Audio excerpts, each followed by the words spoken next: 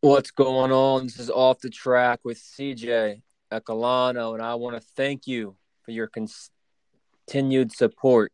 I am so excited about today's episode. We have it titled A Sit Down with a Coach of All Levels, Stephen Sarge Sarajanis. Yes, we are talking to the always entertaining Coach Sarajanis, aka Sarge.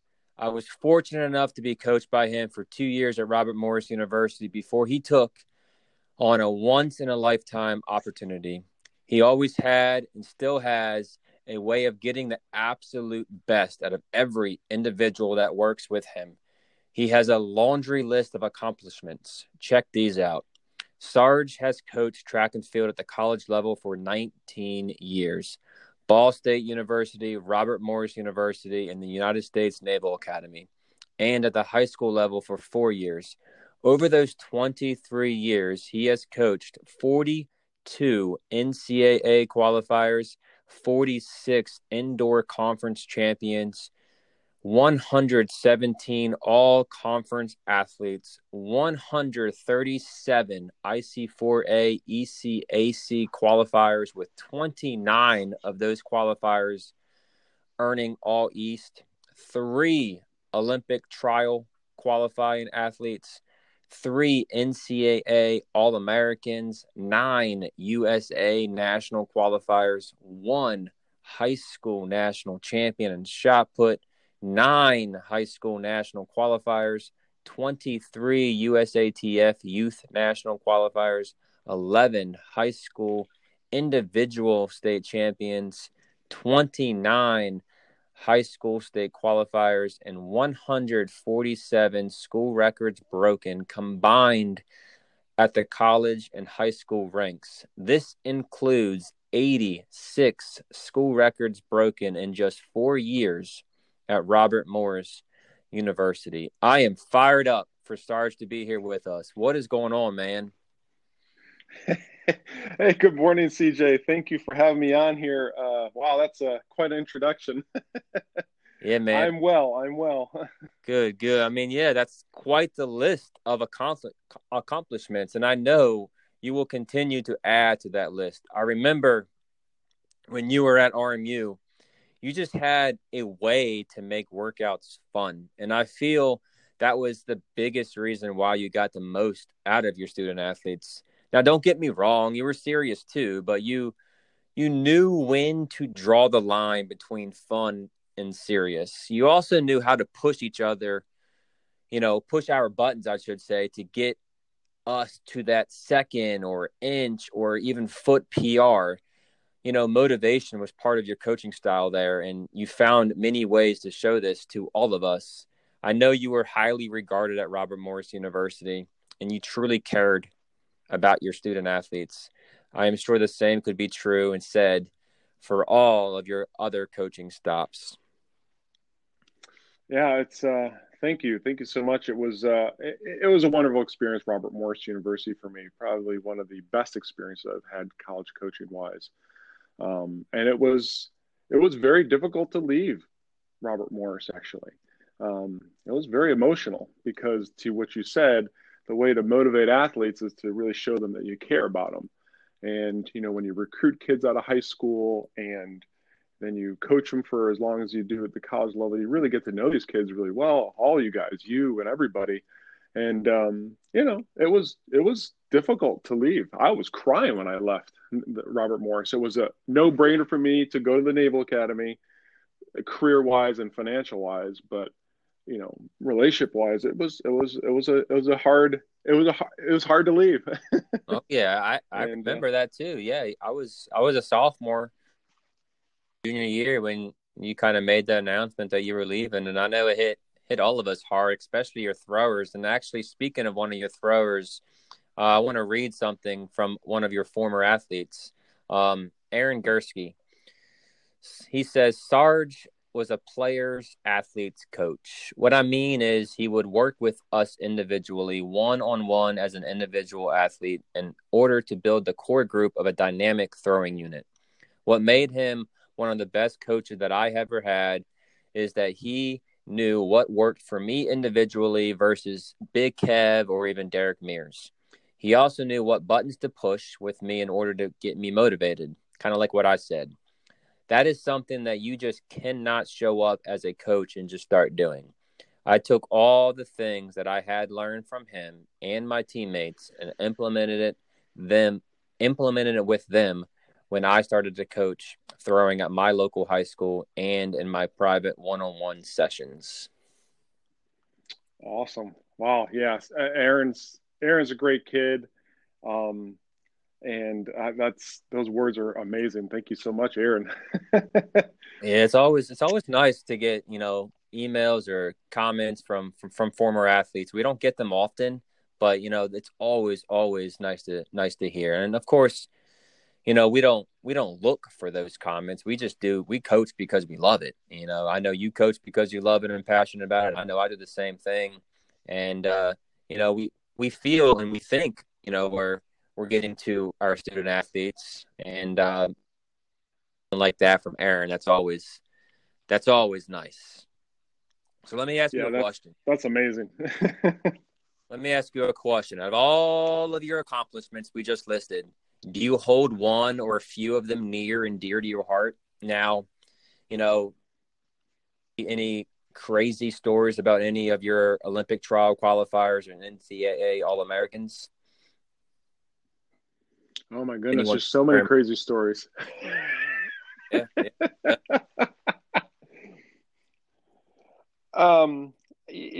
Gosh, that's a good question. That's a loaded question right there. Every it's challenging because at every level it was the most amazing thing, or every time it came forward in a chronological order, if that makes sense. Right. Yep. My experience at Ball State when I first started coaching, I was new, and matter of fact, I came into the situation. I was a graduate assistant at Ball State University. I was getting my master's. I went with my old college coach from college at UNC Wilmington, University of North Carolina, Wilmington, to Ball State to get my master's and coach, because he knew I was really interested in coaching. And these kids actually had better performances on paper than I did, and were stronger, bigger, whatever, faster, because I was just with the men's track and field for that program. And it was a little intimidating at first, but then I realized that these guys just needed help because they were all over the place. They didn't have a coach. They actually didn't have a coach for a year. And so, just showing again that you care, that you're motivated to get better, and they can feel that motivation, that you want to coach and you want them to throw far, you want them to perform well.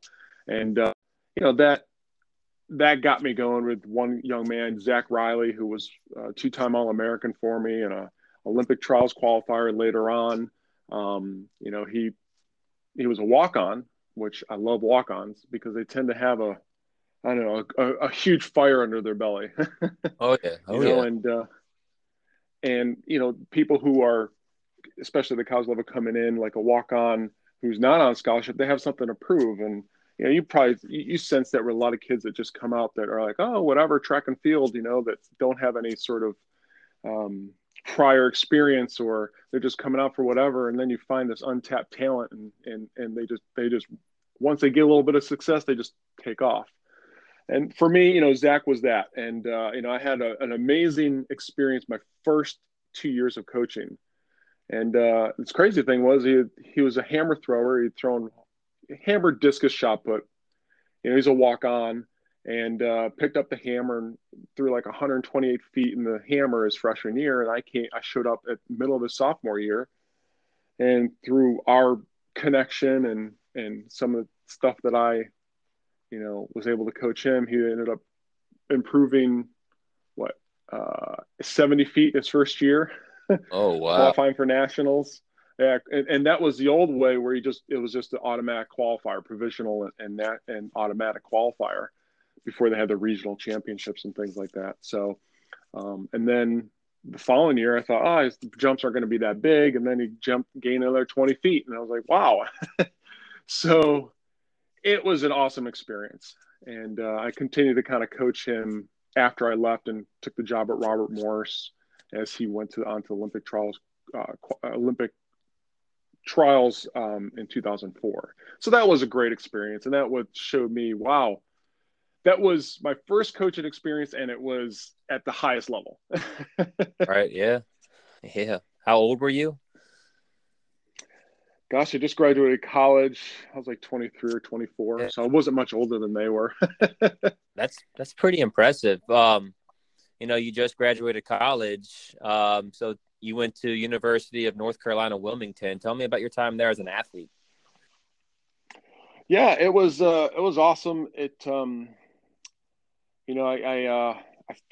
found the school and just fell in love with Wilmington. Honestly, coming out of high school, I'm from Syracuse, New York originally, and so Syracuse, New York averages like 130 inches of snow a year. So I knew right away, being a discus thrower, I wanted to get out of New York and go south where I could train all year round because I really had high goals for myself to compete, maybe compete after college. Um, so UNC Wilmington was awesome. We won the first ever team conference title for the school in any sport my sophomore year, and then we won two more after that. So with three in a row, and I think it continued on. We went six in a row before they lost one, and then they had all these championship teams. So, um, so that was an awesome experience from a team standpoint to win that. And then, as an individual, college PR was just basically the same as my high school PR in the discus, different size discus, a larger discus. Um, and then I picked up the hammer throw and kind of dropped the shot put. But I was all East 4 years. I'm sorry, I qualified for ECACs all 4 years. I was all East three out of the 4 years, and that's the IC4A ECAC championships. Um, but um, but yeah, that was a great experience, and that's where I started to coach in college. Actually, that's where my coaching career started, and then just went from there. You also you also triple jumped a little bit in high school. Yeah, so high school, I was a three-sport athlete: soccer, basketball, and track. Okay. Um, you know, my father played professional soccer, so I grew up on soccer instead of football. And I'm glad that happened because, man, my body is still intact. I can still do lots of things today, and I think that if I didn't, I'd be in a different physical condition today. But so in track, I did pick up. Uh, I loved the jumps and the throws. I loved all the field events. Hated the running events. Kind of funny story. When we first started, I think after middle school basketball or something, went to the junior high for junior high track, and in junior high track, I did a year of that. You had to do a running event, and if you're a field eventer, you have to do a running event. If you're a running event person, you had to do a field event just to let everybody kind of try everything. And I did the 200, and I hated it, and I would like miss it on purpose at meets, and I'd get in trouble for that and everything else. But I did all the field events: long jump, triple jump, high jump, shot put, discus. Okay. They didn't have the pole vault at that time or that level. And but that's a funny story, and I just fell in love with the throws from that point on to kind of push from there. But yeah, and the jumps, and I jumped 44 feet as a high school senior in the triple jump. But that was because I was also 6'4", and I was still light at that time, 210. I hadn't put on that thrower's weight. And you were a state champion in 1995.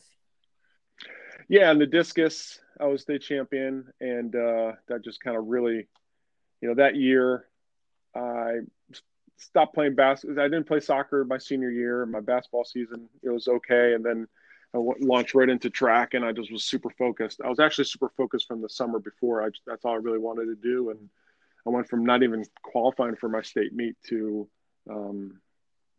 going there and winning. So that was really an awesome Wow. experience. Yeah. So there's no denying that you were a successful athlete and are a successful coach. But you had to get the student athletes to your school. So you're recruiting to get these athletes to Ball State, RMU, and the Naval Academy, or at least helping at Ball State as a GA. You must have been pretty strong with your recruiting and all that good stuff. So what is your perspective on recruiting these college athletes? Oh, recruiting high school athletes into college. Yes. Um, so, gosh, I learned from my old college coach, Jim Sprecher. He's the head coach at Lynchburg College. He actually got out of Division One. Is coaching at Lynchburg College, which is Division 3, and he absolutely loves it. But he just had a very persistent way of recruiting. Just really keeping it really simple. So I learned from him as the baseline, and then from there, when I got to Robert Morris University, Michael Smith, who was came basically my coaching role model because everything came from him. I mean, he just kind of took it to the whole new level. And I'm sure if I should say this word, but it was kind of his overall scope on recruiting. You basically whore yourself out, for lack of a better term. But Right, right. but you have to get out there and you have to beat the street and you have to get to every meet and you have to talk to kids and you have to meet people. And the talking to people, initially was hard for me. And but Michael's a great role model for that. And so it's really just getting out there and seeing for yourself what these athletes are, because the recruiting process starts with you getting a questionnaire from a kid, or you have an interest in somebody, you send out a letter, you get the questionnaire back. Or nowadays, there's a lot of these college recruiting um, companies out there that'll help you promote yourself to schools. So you get these papers and you check these kids out, and then you go out and you want to see them. I think that a lot of times the bigger schools back in that time frame would just look at kids, state champions, and pick them from the state meet, pick them from different things, and the top kids, and offer them a full scholarship or offer them big money, or offer them, hey, I want you to come join this team because I don't know, some big name, fill in the blank, right? School, and kids are looking for that for recruiting wise, and but really where you're really going to pick your team and find the people you really want on your team is by going out, seeing them in person, meeting them, meeting their families, talking to them, figuring out what their character's like and those types of things. A lot like what Joe Clodder had talked about. I agree everything what he said about recruiting from your previous podcast with him. So yeah, that's pretty much what it comes down to. And you mentioned Joe, but Nikki Downing was one of those girl throwers that you had early on at Robert Morris to kind of set the tone, right? Yeah, absolutely. And Nikki was actually Mike Coach Smith recruited her out of high school. She actually came to school on a volleyball scholarship mainly, and then she had just a few dollars really from from track and field, but that sealed the deal for her to come to Robert Morris. And then Nikki was there when I got there, I had a lot of good success with kids that were already there when I showed up, Right. which was good. And um, I guess that's a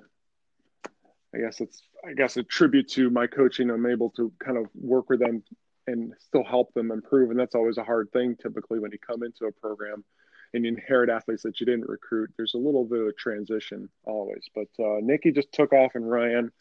I think she's school record holder in like 5 throwing events or 4 throwing events.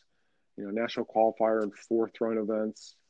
So she just was amazing, and she set the tone that she has that she's from Western Pennsylvania, and she's comes from that blue collar family, and I always looked for that blue collar type kid, family.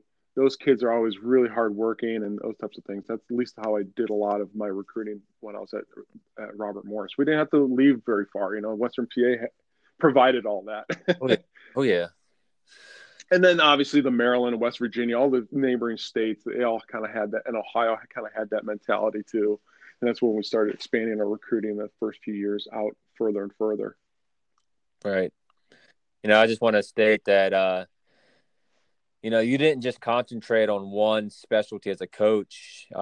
Yes, we're going to hear about your throwers in this episode, but you also have your USATF Level 2 coach certificates in distance, jumps, and throws. You're also very capable of coaching the 100 through 400 meter runners. I know you've also coached pole vaulters. Why did you think it was so important to broaden your knowledge and not just concentrate on just the throws? Well, actually, I got to give Michael Smith credit on that one, because he said to me when I got the job, you're not just going to do throwers. You're going to have to coach. You're going to have to coach other events because I was just so singularly focused. And so he says, you're going to coach the distance runners. So, together we coach cross country. That's kind of how I learned about the distance runners and training about distance training. And then that ended my first year. We went out and we got our certifications. Michael got his in, I think, jumps or sprints. I can't remember. I think it was sprints first. And then, and I got mine in distance. I'm sorry, I got mine in throws because that was my main thing. And the following year, I got my certification in distance, and I think he got his in jumps. But he pushed me to do it, and I was coaching the distance runners during the track and field season. So, but I'm glad I did. I mean, it just helped me expand as a coach. It helped me to respect other event areas even more than I already had, and it was just it was awesome for that. And at Robert Morris, I also became the strength coach, the head strength coach, the first head strength coach that they had for the first 4 years that I was there. And then, so I was wearing a lot of different hats. Right. We coached the two of us for the first few years before we had anybody else on staff. It was cross country, indoor track, and outdoor track. And then at the end of that first year, I started becoming the head strength coach for a few sports. And then, bam, I'm the head strength coach for like 15 sports, including all the track and fields and cross country. So,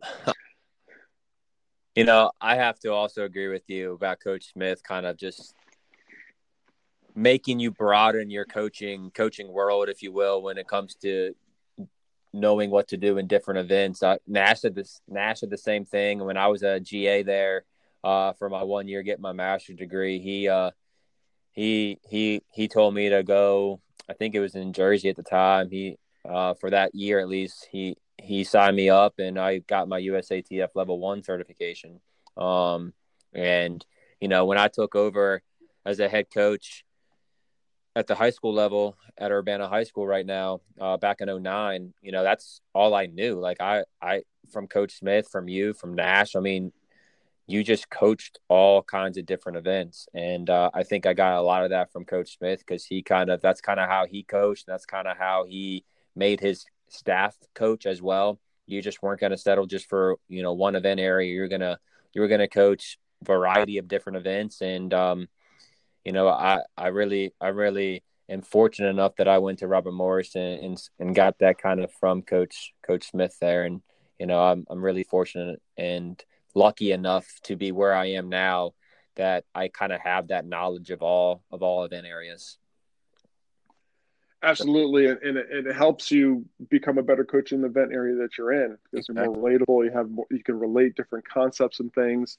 Coach Smith was great. I mean, he cared about everybody. He cared about his coaches, and he really pushed you to expand your horizons.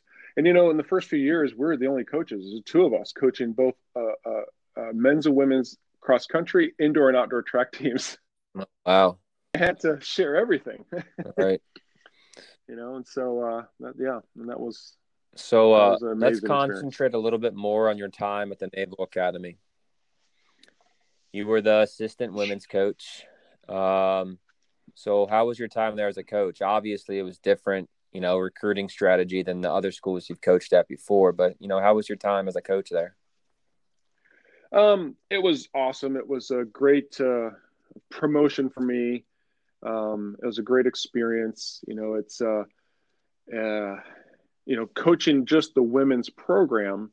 It's kind of funny. I started coaching men only at Ball State. Then I was men and women at Robert Morris, and then women only at the Naval Academy in a male-dominated institution. At the time I was there, I think it was 18% women at the Naval Academy, and a good percentage of that was on our track team. We had 70 girls on our team. Oh wow! So yeah, it was a big group. And then my boss and my other colleague, there's 3 on staff, both women, and I'm the only guy. So it was kind of funny. But I get picked on and whatever else. But in a way, I realized that I was kind of there as like a father figure for some of these young women to help guide them and support them. And, a lot of the support was in an institution that is is dominated by men. And so it's just that there's a different vibe. There's a different feel at a school like that. So, my job was really support them as any way I could. And so I felt like I did a pretty decent job, and still have long relationships with them beyond track and field, and still keep in contact with a lot of people. So that's wonderful. Recruiting wise was interesting. When I first got there, great advice from one of the lacrosse coaches said, you're going to be lost your first year. The second year, you think you got it, but you don't. You're going to realize at the end of the year, you're still lost. And it'll be the third or fourth year to kind of get a hang of recruiting at an institution like this. But I did have an interesting transition because at the time that it came in was also around the housing market crash of 2007, 2008, that kind of time frame. And the recruiting was unprecedented for everybody. Everything was changing tremendously because we're the housing crash. People are upside down in homes, didn't have money. So more applicants to the Naval Academy, because if you get into the Naval Academy, it's like, it doesn't matter if you're a normal, a student or an athlete, everybody's on a full scholarship basically.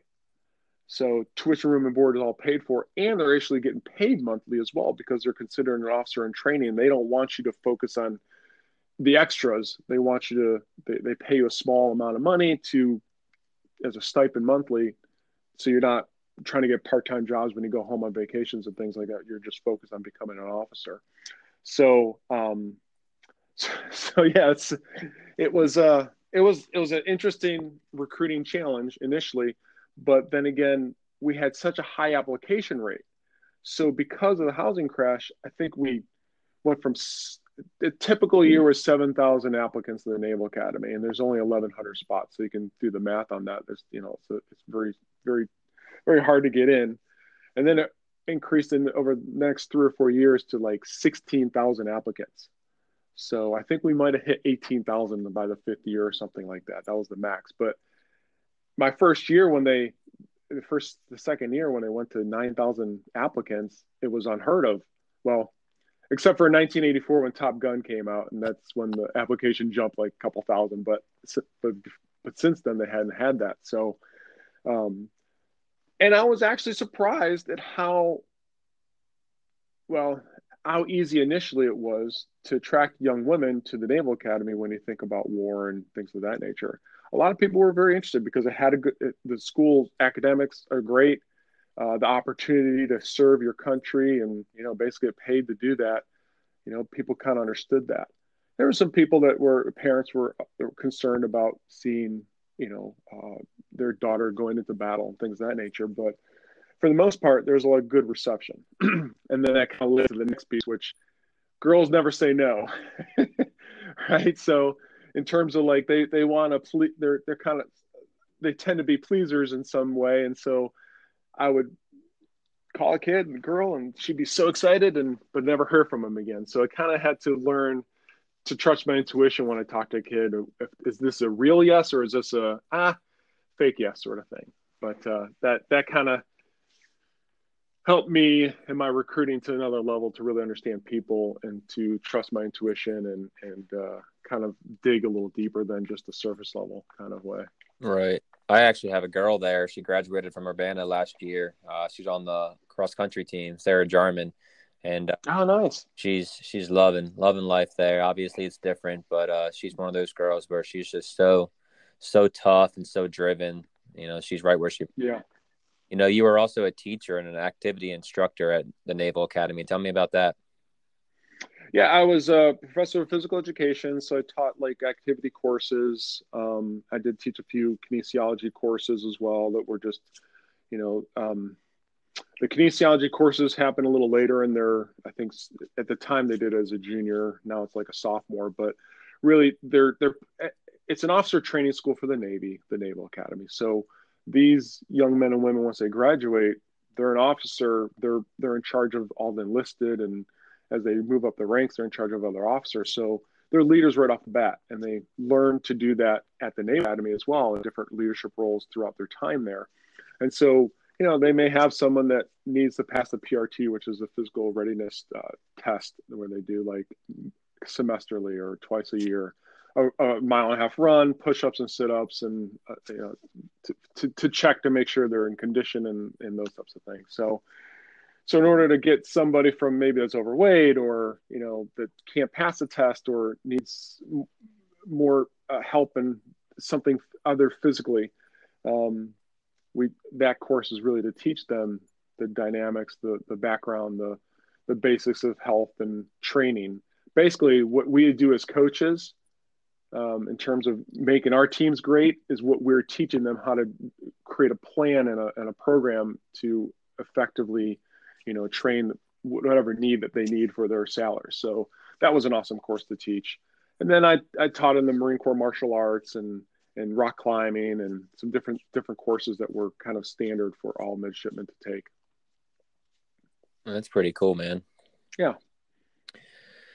Let's switch gears back to these student athletes. And, I have many, many young listeners that could really benefit from hearing this. So let's discuss managing up as a high school athlete when it comes to their training and their events so that they can reach their full potential. You have all these kinds of different high school coaches out there, that some with more knowledge and experience than others, of course, but we all want, or at least should want, the same thing for these student athletes, and that is giving them the best experience that we can. Some athletes push themselves too hard at practice and after practice, and then they eventually burn out. Some coaches can be way too hard on their own student athletes. I know for me personally, especially for student athletes who are going off and on to the next level to compete in college, I actually undertrain them, and I know college coaches truly appreciate this. So, tell me about managing up, man. Yeah, I guess the first thing is I always talk about is for the athlete to come to practice with their brains on. It's kind of a funny concept. That's probably the best way I can kind of translate it. But I think a lot of kids come to practice with just like the herd mentality, following the herd, just kind of follow along and do what they said, but don't take any sort of understanding of it. I mean, your best kids are going to crave it, and they're going to want to learn, but sometimes it takes a time to get there. So I say, come to practice with your brain on. Be ready to learn and understand and make it like another subject in school.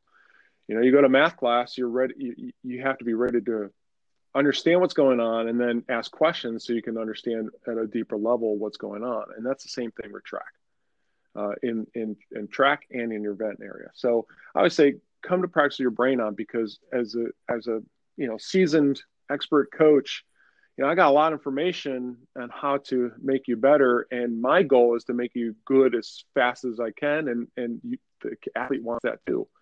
And so they got to understand the concepts that you're teaching as a coach. I mean, so that's the first one. Second one, obviously, part of that is to educate yourself, become a student of your sport or an event. And then, the power of questions. I become a better coach myself when my athletes challenge me and ask questions. Some coaches don't like that because they think it's a objection to the authority. But really, if it's poignant in terms of you're asking a specific question and not just objectifying to everything, but you ask us a specific question with a specific curiosity, a true curiosity, then that's gonna help you develop a relationship with your coaches. Your coaches are going to trust you more. You'll trust your coaches more.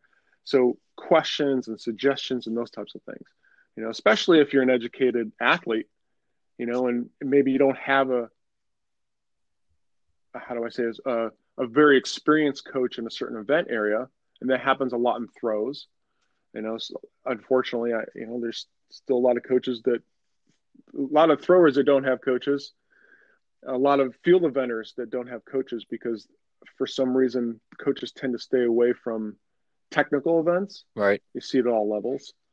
That's why some colleges only focus on cross country and distance and not the technical events. They don't have sprints, jumps, and throws, which is disheartening for the sport of track and field, but it's a reality.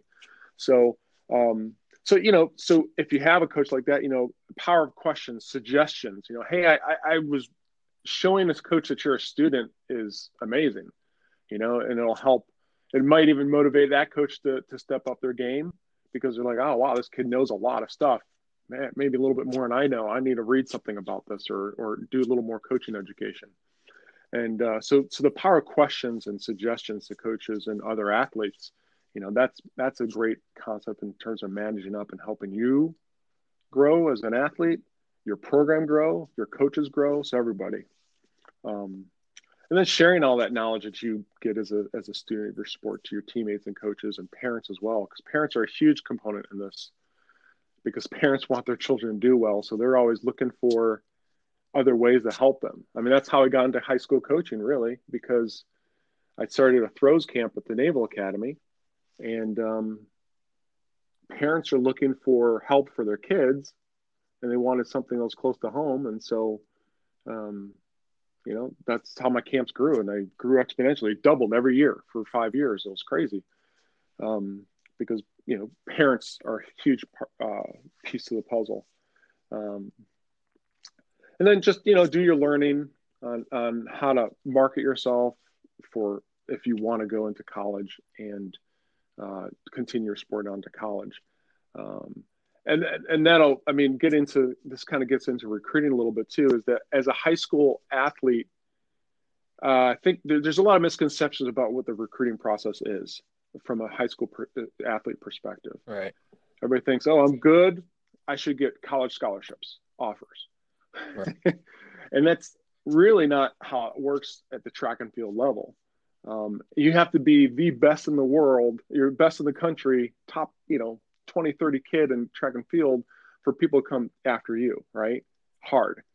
And it's the same thing with football and basketball. And everybody thinks it's like football and basketball and what we see on TV. And it's really not that way.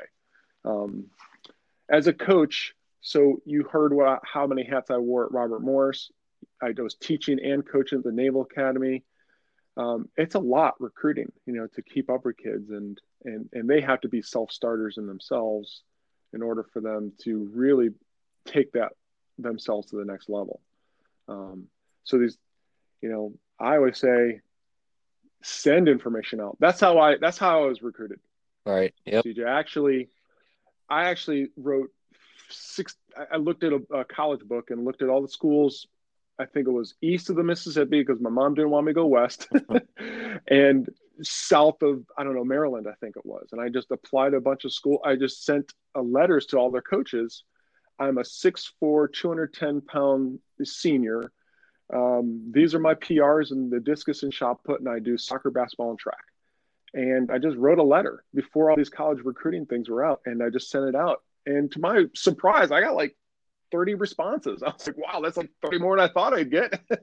Yeah. So in the same way, nothing's changed in 25 years. You still have to get out there and promote yourself and let people know who you are, because a college coach's life is very busy. And if they have a family, that makes it even harder to really get out there and recruit. So meet them halfway is basically what I say as a high school athlete, when you're to get yourself recruited. And there's no shame in that at all. Don't think that you're lesser than because you're not a college coach is not coming up to you, but you have to go up to them. So that's huge. That helps our job tremendously. Oh yeah, and that's all about managing up and kind of getting yourself into the college that you're hoping for, or your post high school career as a student athlete, whether it be track or another sport. And then you mentioned the power of suggestion. I think coming from you as an experienced, kind of expert, kind of a coach, that's deep. And coaches don't want to hear from their athletes and anything like that. And not that you're getting pushback there, but that's kind of going back to kind of being that kind of people athlete kind of coach that you are. I like that. Yeah.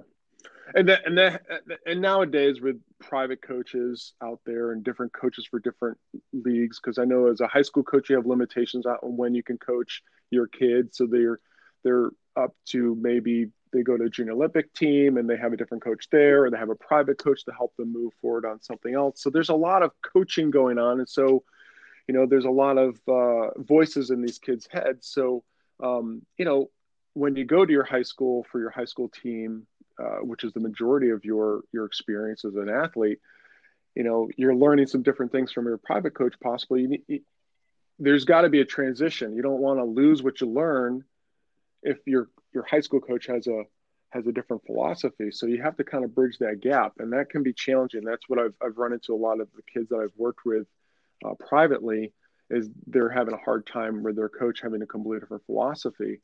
And that's where this is where the number one thing, have your brain on when you come into a practice, because now you are a filter between multiple coaches. Yep. And so if you don't understand your event, know your event, and know the concepts to it, you're gonna be in a conundrum of, who do I listen to? And so the way I train the kids I train, I want them to understand the event as much as possible and understand the mechanics, the physics, the physiology behind the movements, so they can make an intelligent decision if they hear feedback that may not be completely on the spot. Because, kids get it from everywhere. Parents, coaches, multiple coaches, an administrator that used to be a hurdler or something says something. So they have to be really well versed as a student to filter all those things that are coming in and say, yeah, that's a good suggestion, or that he means really well, but this is what I really need to do. Or, oh, that was a great observation. I can still learn something from that. So that's the ultimate to managing up right there. So, I can only imagine how much more free time you have on your hands now that you're not coaching specifically in the college ranks. But I'm glad to see that you are still blessing young women and men with your knowledge of the throwing events.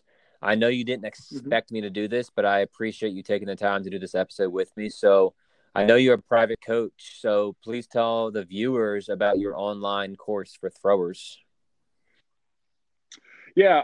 So I was trying to be really specific in a certain area, and the motivation for me going online was so my last few years college coaching, I was having the camps. The camps really took off, and the kids came to me. They wanted private coaching, because a camp is great in that you get introduced to a lot of good information, but it's like a onslaught of information for 3 or 4 days, and you can only absorb so much. So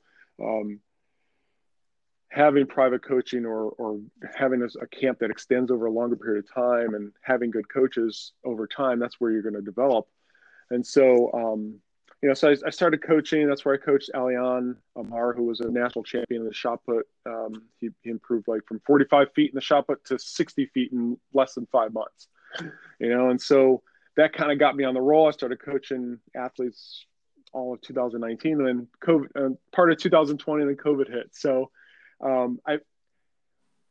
but before that, I was coaching high school, helping out a high school, and I just went to these meets and just was kind of in shock that for throwers, it still was kind of the same old. There's a few good coaches, a few coaches that are teaching a lot of old stuff, maybe the way they learned, and no coaches at all for some kids. And I ended up coaching at this high school. I was coaching all these different kids from different schools that didn't have coaches, because I was like, this is terrible, Right. Again, back to some of these kids not having a coach. And so I didn't want to just put all my eggs in one basket. I saw a greater need, and that's why I said, I'm going to start an online program so I can reach a bigger audience. Okay. And so I just focus right now. My first program is just focused on shot put and discus for high schoolers, and my catchphrase is "spinning is winning." So I'm teaching the rotational shot put to high school kids, or anybody who's interested in the rotational shot put. I'm not just high school kids, but it's open to anybody. And basically, I created an online personal coaching program that's focused around the shot put and discus throwers to throw farther, teaching them the rotational technique. That's kind of my focus. And it doesn't matter experience level.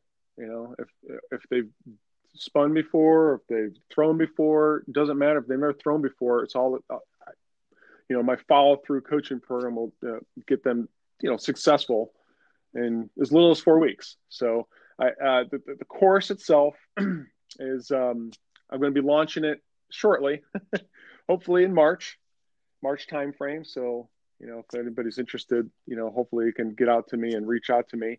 But it's two types of courses: a basic and an advanced, a 5-week and a 9-week program. And the 5-week is a basic, learning the spin and the shot put and discus, and and the 9-week is a little more advanced training and more training principles that'll help solidify some of the technical pieces and help them throw a lot further. And I choose a spin, and people are, probably wondering why and not the glide. And the glide is, for throwers, it's a tough technique to really throw far with. The shuffle or the stand throw. It's, you have to be a tremendous athlete, because the people that were successful at gliding are tremendous athletes. And not to say that people aren't tremendous athletes, it's just to say that the spin is more, has more allowances, if you will. Okay. You can create more force, more speed, more power with a spin. All right. And with the discus and shot put, most kids throw both the discus and shot put if they're a thrower. Why not learn one technique that'll help both? With Elian, he, with just a couple months of training the discus in outdoor season, he improved his personal best 50 feet. Oh, wow. And that's because he was already training the shot put spin. And so he went out and he threw in less than 2 months. I think it was like 6 weeks or something, because he had an injury that he couldn't train at all for a couple of weeks during the middle of the spring season. He goes out and went from 123 feet to 178 feet in the discus. So, and that was a result of the training he was doing for shot put indoors, because you don't have an opportunity to maybe throw discus when it's snowing out and those types of things. So that's why I focused on the spin. And, I want kids to experience success. A lot of kids are out there that have the potential, but don't have the resources, especially if you don't have a throws coach. Yeah. And so the program is there really to help get them started. And it's not just the athletes, it's the parents and coaches. I welcome parents and coaches to the program as well, because learning how to do it is a great way to learn how to coach it. Yeah. I remember my first coaching job at Ball State University. I really wasn't a javelin guy. I knew a little bit about it. I threw it a little bit in college, but I didn't know much about it. So I had to go out there and learn all the different things that I was learning as the basics of javelin. And me getting out there helped me learn it really, really quickly. And in turn, I had a kid that went from 155 feet to 220 feet. 210 feet my first year. So, again, I was learning with them, but I always wanted to stay one step ahead of them. So I was learning everything I could about it. So I welcome coaches to the program as well. When I put this podcast out and this episode, I'll make sure I put your email address in the description. So if anyone that's listening is interested in this online throws course, if you will, with Sarge here, then you can get his email in the description of this podcast and kind of go from there. So let's get into the importance of effective relationship building. Obviously, you're trying to build a relationship, especially as a private coach here. So, what are you looking for there? I'm just looking for kids who are motivated, and want to get better and are open-minded. That's really what it comes down to. Honestly, when I started private coaching, kids were coming to me. They're finding me. Right. I honestly hadn't promoted myself at all. It wasn't like I was promoting myself as I'm a private coach. Kids just kind of found me through my camps and then clinics, and then from talking to people who were being coached by me. So for me, it's a new concept to kind of market myself this way, but it's a lot like recruiting. You're marketing your school and your program. And when I know I got a good product, and I just want to help kids. That's kind of the bottom line. As long as it starts from that, it's that's going to build a relationship. And kids especially are very in tune to motivations of people, and I think that that's how you start a relationship, really, with any sort of kid that you're working with genuine desire to help somebody. And like I said, people pick up on that pretty quickly. Right. And then, to your point, as you build your relationship, they know that you care for them, that you love them, and you want the best for them, and everything else just falls in place. To be completely honest with you, there's not a lot you have to do. What's your outlook on camps? Camps, again, like I said earlier, are a great opportunity to maybe get a lot of knowledge from some knowledgeable people. A lot of the camps I know, they bring in a lot of different instructors, college, high school, whatever, coaches, to kind of advance your knowledge in a certain area.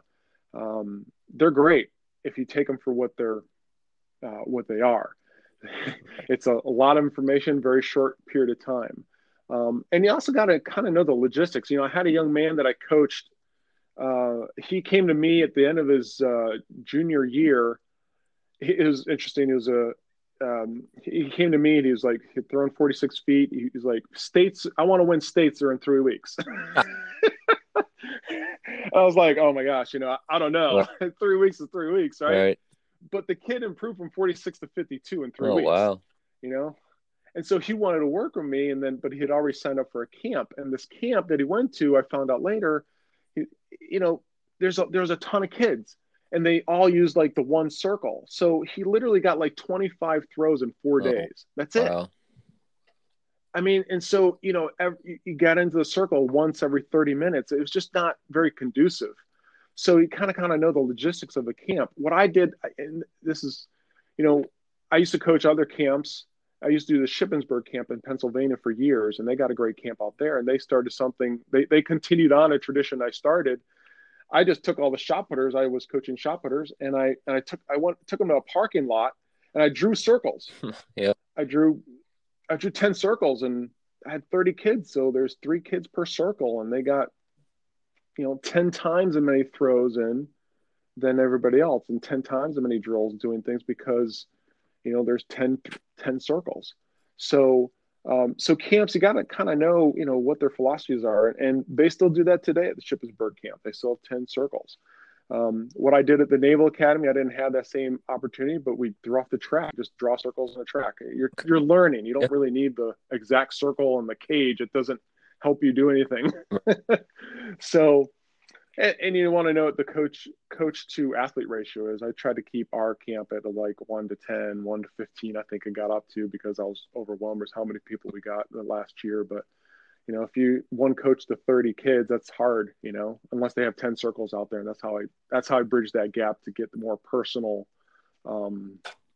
contact with kids. Okay. Again, if we're talking to Coach Sarah Jonas, aka Sorry, address in the description on this episode. So if you want to reach out to him regarding throws, or just want to talk to him, his email address will be there for you guys to do that. We're almost done here. I got a couple more questions. We're almost at an hour right now. So we're going to go to the questions, the last few questions now, but then I also want to end with something pretty cool that you have done over the last year. So what's your best advice to a high school student athlete looking in college? A lot of it falls into that managing up, but market yourself out there. Don't wait for people to come to you. That's probably the biggest thing I would say is the most important thing that you can do. The other thing is get your grades straight. That's huge. You open a lot more doors by having your grades in line, and taking your SATs or ACTs early. And I say early because I know that sophomore year is probably not the best time. Somewhere in your junior year may be the best time to do it because of certain subjects you're covering. You may not have that for the SATs, but taking it as early as you can. I say your earlier junior year because the recruiting process starts for most kids junior year, or even at the end of your sophomore year, just to find out where you are with it. Most schools will mix and match and take your best scores. So like they'll take your best ACT from one test, ACT math, and combine it with your best verbal from another test. Okay. So take it as many times as you can. They'll super score, and take the ACT even if your school only does SAT, because you may be better at the ACT and not know it. And that way it gives you some idea of how to move forward, because most schools take both SAT and ACT. Right. And some kids, like I said, may be better at one than the other. And so with the super scoring or taking the test multiple times, you can maybe just, honestly, as a strategy, focus on just math for one test and focus on verbal for another test, and you could have really two really good scores that you could combine. So that's why I say take it early so you can take it multiple times. Also figure out what you're weak at and take a SAT prep course, either via school, online, a book, whatever, to help you in those areas to really boost your score. I know the Naval Academy is huge, in terms of like you had to have this SAT or ACT to get in, and they have 100-something years of data saying that this score works. And I'm not sure about all other schools. Some weigh it heavier than others, and some schools want your grades to be up. So that's why I say take care of your grades as soon as you can. It's never too late. That kid that I had at Ball State University, the walk-on, he had a terrible freshman and sophomore year. He was into trouble in high school. He was into a bunch of trouble stuff. And, he was in trouble, almost got arrested or something like that as a young man. And then he turned himself around and was good enough to get into school. He graduated with summa cum laude.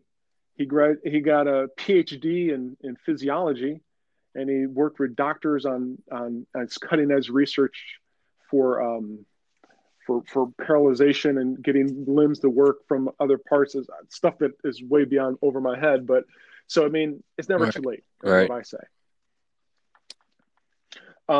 What else for a kid? I think those are really about it. What do you tell your kids? I mean, you're in their ear more than a college coach is. What do you tell them all the time to get I them agree ready with for you. And college? like you said, I mean, they are a student first, right? So your academics is so huge. Yeah. You have to be winning in the classroom before you start winning on the track or the soccer field or whatever the case may be.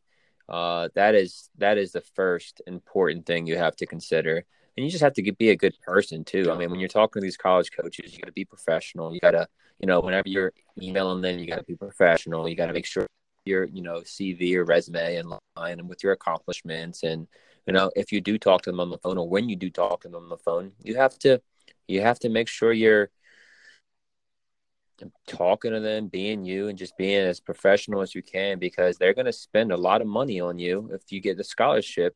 And over the next 4 years, you're going to be a very important person to them. So that's always been kind of my words to my girls.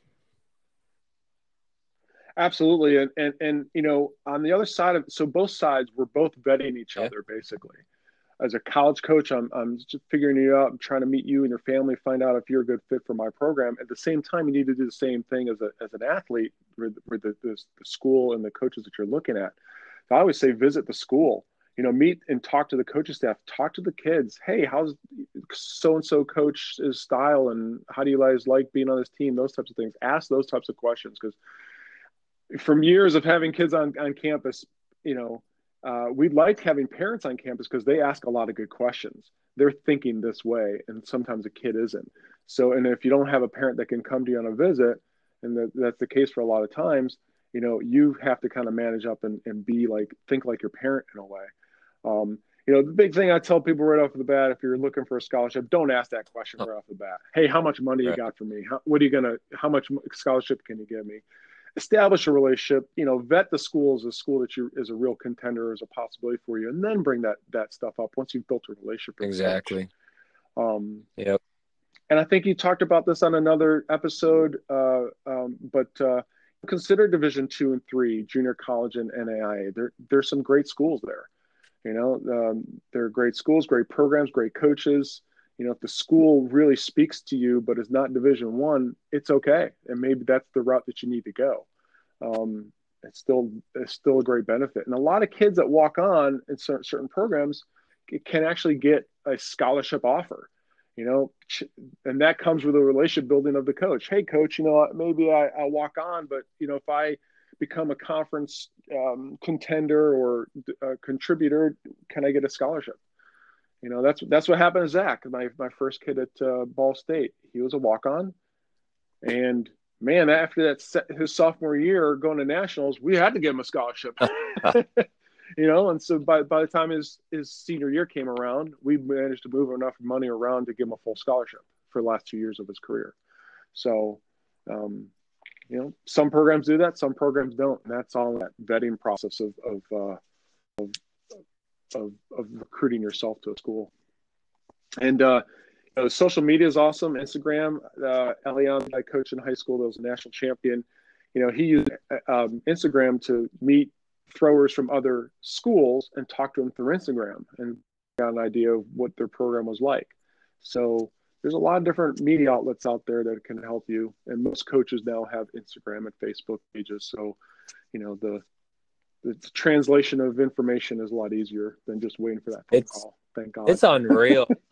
Social media, and you mentioned Instagram. Actually, when the high school world record 800-meter relay went down, the four girls actually got together via Instagram, started DMing each other, and that's kind of how they formed a superstar team, basically, and got together and ran that relay in the 4x800-meter relay a couple weeks ago in Virginia here, and broke the world record. Wow! And it got started with Instagram. Wow. That's amazing. When you have three legs going 2:05 or faster, it's why not get together if you can do this, and they allowed it. So yeah, the world record went down, and it was awesome to watch that race. You've obviously, speaking of track meets and unbelievable races, I wasn't at that track meet. I saw it live on social media, but what's the craziest and most amazing thing you've seen at a track meet? Oh my gosh, that's so funny. So I was recruiting, this goes way back to like 2002 or 3. I was recruiting the West Virginia State meet. And that's actually where I found Aaron Gursky. He was at that meet, and I recruited him from there. But, Michael sent me to West Virginia State meet. He was probably at the Pennsylvania State meet. All the coaches we try to spread out and get all the state meets at the end of the year. And two events that happened there that same day. It was at Laidley Field down in Charleston, West Virginia. I think it was in Charleston. And first off, so you as a sprints coach, you coach the hurdlers. Yep. You know how hard it is to get one good hurdler in high school. Imagine 4 good hurdlers, right? Yeah. Shuttle hurdles. You talking about shuttle hurdle relays? Shuttle hurdle relays. They do it at the Penn Relays. They do it at some big meets, but it's very rare to see. But they had it at the West Virginia High School State meet. Wow. And I'll never forget it because the head coach at West Virginia at the time, Jeff Huntooney, called me up. He's like, Steven, you got to come see this. And so I was up there with them. I was like, oh, they're doing the shuttle hurdle relays. You haven't seen anything yet. This is the demolition derby of track and field because, again, you don't have really good hurdlers, and they're going right. They're crossing back and forth. Oh my God. I saw so much insane. I mean, kids hitting hurdles, kids hitting each other, kids scraping themselves on the ground. It was just the craziest thing I've ever seen in my life for a high school track meet in terms of the running events. And then going to the throwing events, there's a kid, I'll never forget this. So the way back in the day, it was back in that time, high school still had the 45-degree sector, so it was a wider sector to throw within. the way that the field was set up, I think at about 155 feet, there was like this little hill, like this 3-foot hill that kind of jutted out into the sector, maybe another 40 feet or something. So if you hit the hill, you got a replacement throw, okay, because it couldn't mark it, right? And there was a fence like 190 feet too, so there wasn't like it wasn't a great throwing field for throwers. And West Virginia didn't had okay throwers. I mean, I think the state record for shot was something like 63 feet. That was Randy Barnes, who's the world record holder still in the shot put. He's from West Virginia, and like maybe 180 feet in the discus. So they didn't have a lot of people that were hitting the hill. But there's this kid, great looking athlete, 6'3", 210 feet, the 61 feet glide. He was the anchor for his 4x1 team that won the state meet. I think I clocked him at like 10.9. I was really impressed. Tremendous athlete. So he gets in the discus, very first throw. So to give a little scope, so the fence is 190 feet, and there's maybe 10 feet between the fence and the first house in this neighborhood, because there's a neighborhood there. So he not only went over the fence, and he hit the top of the roof of a 2-story home. I kid you not. Wow. The crowd went nuts. I felt horrible. I'm like, this kid got robbed because they can't measure the throw. Right. And it was easily 250 feet. Easily. Oh, wow. Wow. I mean, you got to think, if the house is around 190, 200 feet, and he hit the middle of the roof of a 2-story home, I mean, this thing was easily a national record by 20 or 30 feet. Jeez. And so he got a replacement throw. Next throw, he hit the side of the house, still probably a 230, 40-foot throw. Put a huge dent in the guy's aluminum siding. Next throw, right down the middle, 177 feet. Everything else he threw into the cage. And but nobody would know the difference. Nobody was the wiser. This poor kid lost a huge opportunity to possibly get recruited by every cool school in the country Right. that day. Oh. And unfortunately, I knew the throws. He was going to Marshall scholarship, as I found out that day. And unfortunately, he rode the pine for 4 years at Marshall, never played, and gone. Oh man, yeah. It's funny now. So like that's a. Go ahead. I was just saying that's the unfortunate part of this. I was gonna say it's funny because that you said that was like 03, 04, and nowadays, probably someone's gonna have that on video. Video is gonna be viral, right? Of him hitting this house nowadays, and all these college coaches will be calling him. Yeah, just absolutely during the times, yeah, man. Absolutely, that's crazy. So speaking of crazy, you are a little bit crazy, like to have fun, and you went RVing around the United States. Tell me about that. Where'd you go? How long were you gone? What was your favorite spot? Yeah, so last year we had bought an RV thinking, we'll rent our house in Annapolis, and my wife can work from anywhere, and I was trying to get started an online program, and we started off and COVID hit, and we just kept yeah. So we were in Florida for a little while during COVID because nobody knew what anything was going on and where you could go and traveling and blah blah. But then from there we took off, and beginning of May, across country. We stopped in New Orleans, which was cool. Nobody was out, so my wife and I rode our bikes through Bourbon Street and all that area with nobody out there. It was kind of cool to see the place without anybody there. Yeah. And then we just kind of went west. We love the West. We love Colorado area. I love mountains. I love hiking. So, we went to Mexico. This is beautiful. There's a bunch of foot hikes out there to hike, and went on all through all the national parks. We went through a ton of national parks and got to see the whole country and all. I think we went to like 20 in all.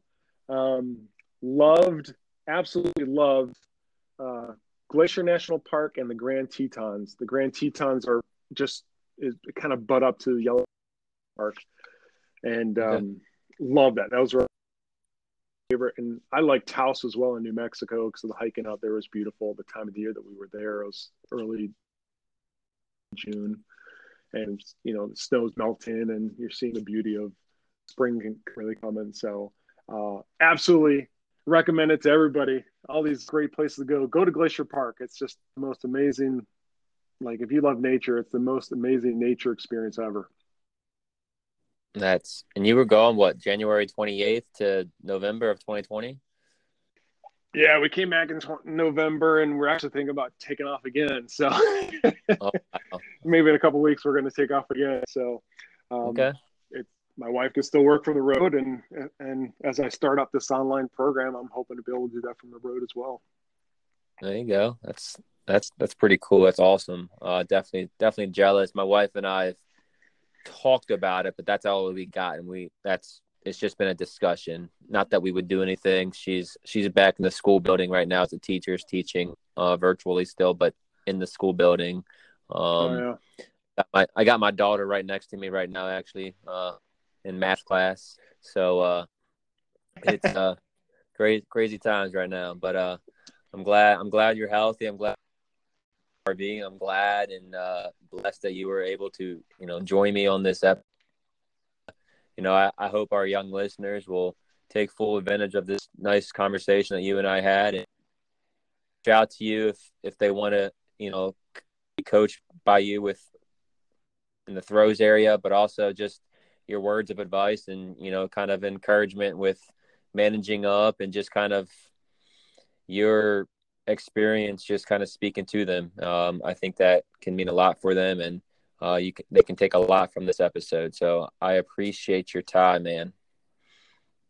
Absolutely, CJ. Thank you for having me on this show. It was, I mean, it's an honor to be interviewed by you, and it's been wonderful for me as an experience to listen to some of your other your other people that you've interviewed. They were awesome, and Right. so just to be Right. part of that group is an honor for me. Um,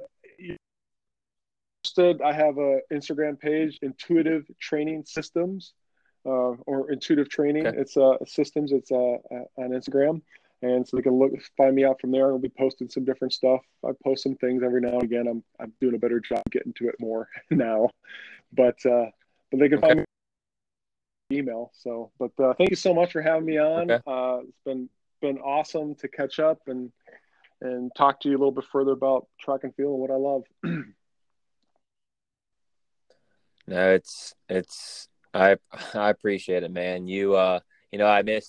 I miss going to the Prince George's Sports Complex and seeing you roaming the building there, and we always run into each other when I'm at the state meet and you're recruiting, and when you were with the Naval Academy during those years. It was always good to run into you, and occasionally I'd run into you at Morgan State as well. So, Mm-hmm.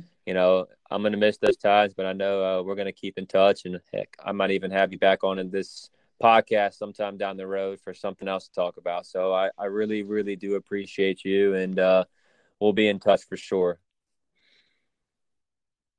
Family and you and all your kids out there training and staying fit for this upcoming season. Is this still going to happen?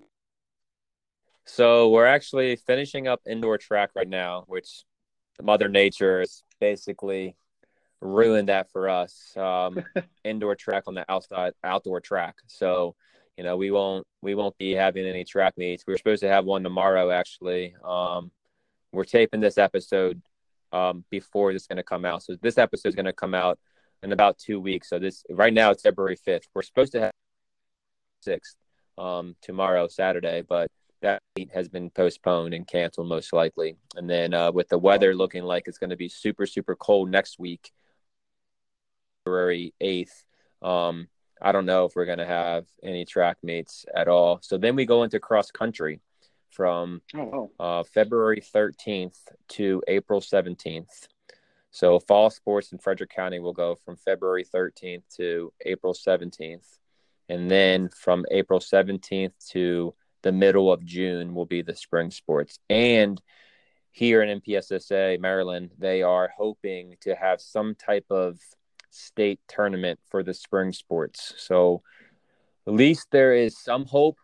Some hope right now. We're just doing dual track meets if we were to have a track meet in county. So Mm-hmm. just one other school we're going up against. Same's going to be true for the fall, although we're hoping to have some type of county competition near the end of the season if the numbers are okay and we feel that we can get it done. Cross country, I think, would be easier to do that, but you never know. So Yeah. we're getting something in. We're practicing, so that's good.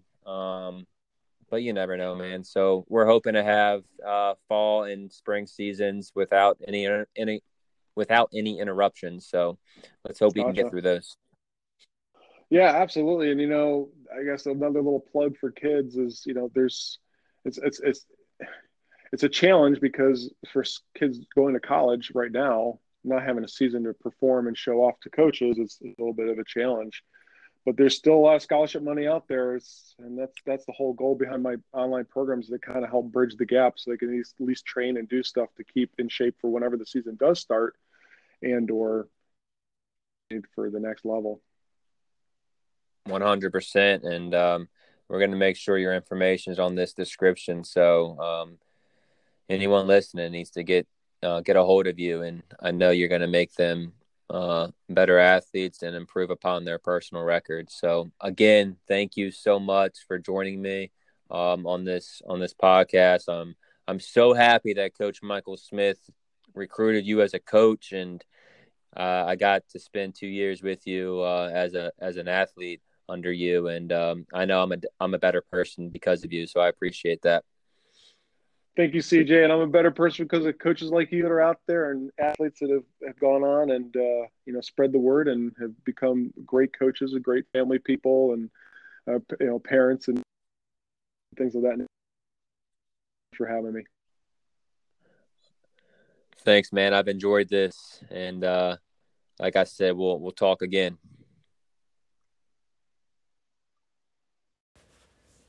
My next episode, I'll have another guest on with me, and we will be talking about changing career paths. My guest will be another ex-teammate of mine from college, Derek Mears.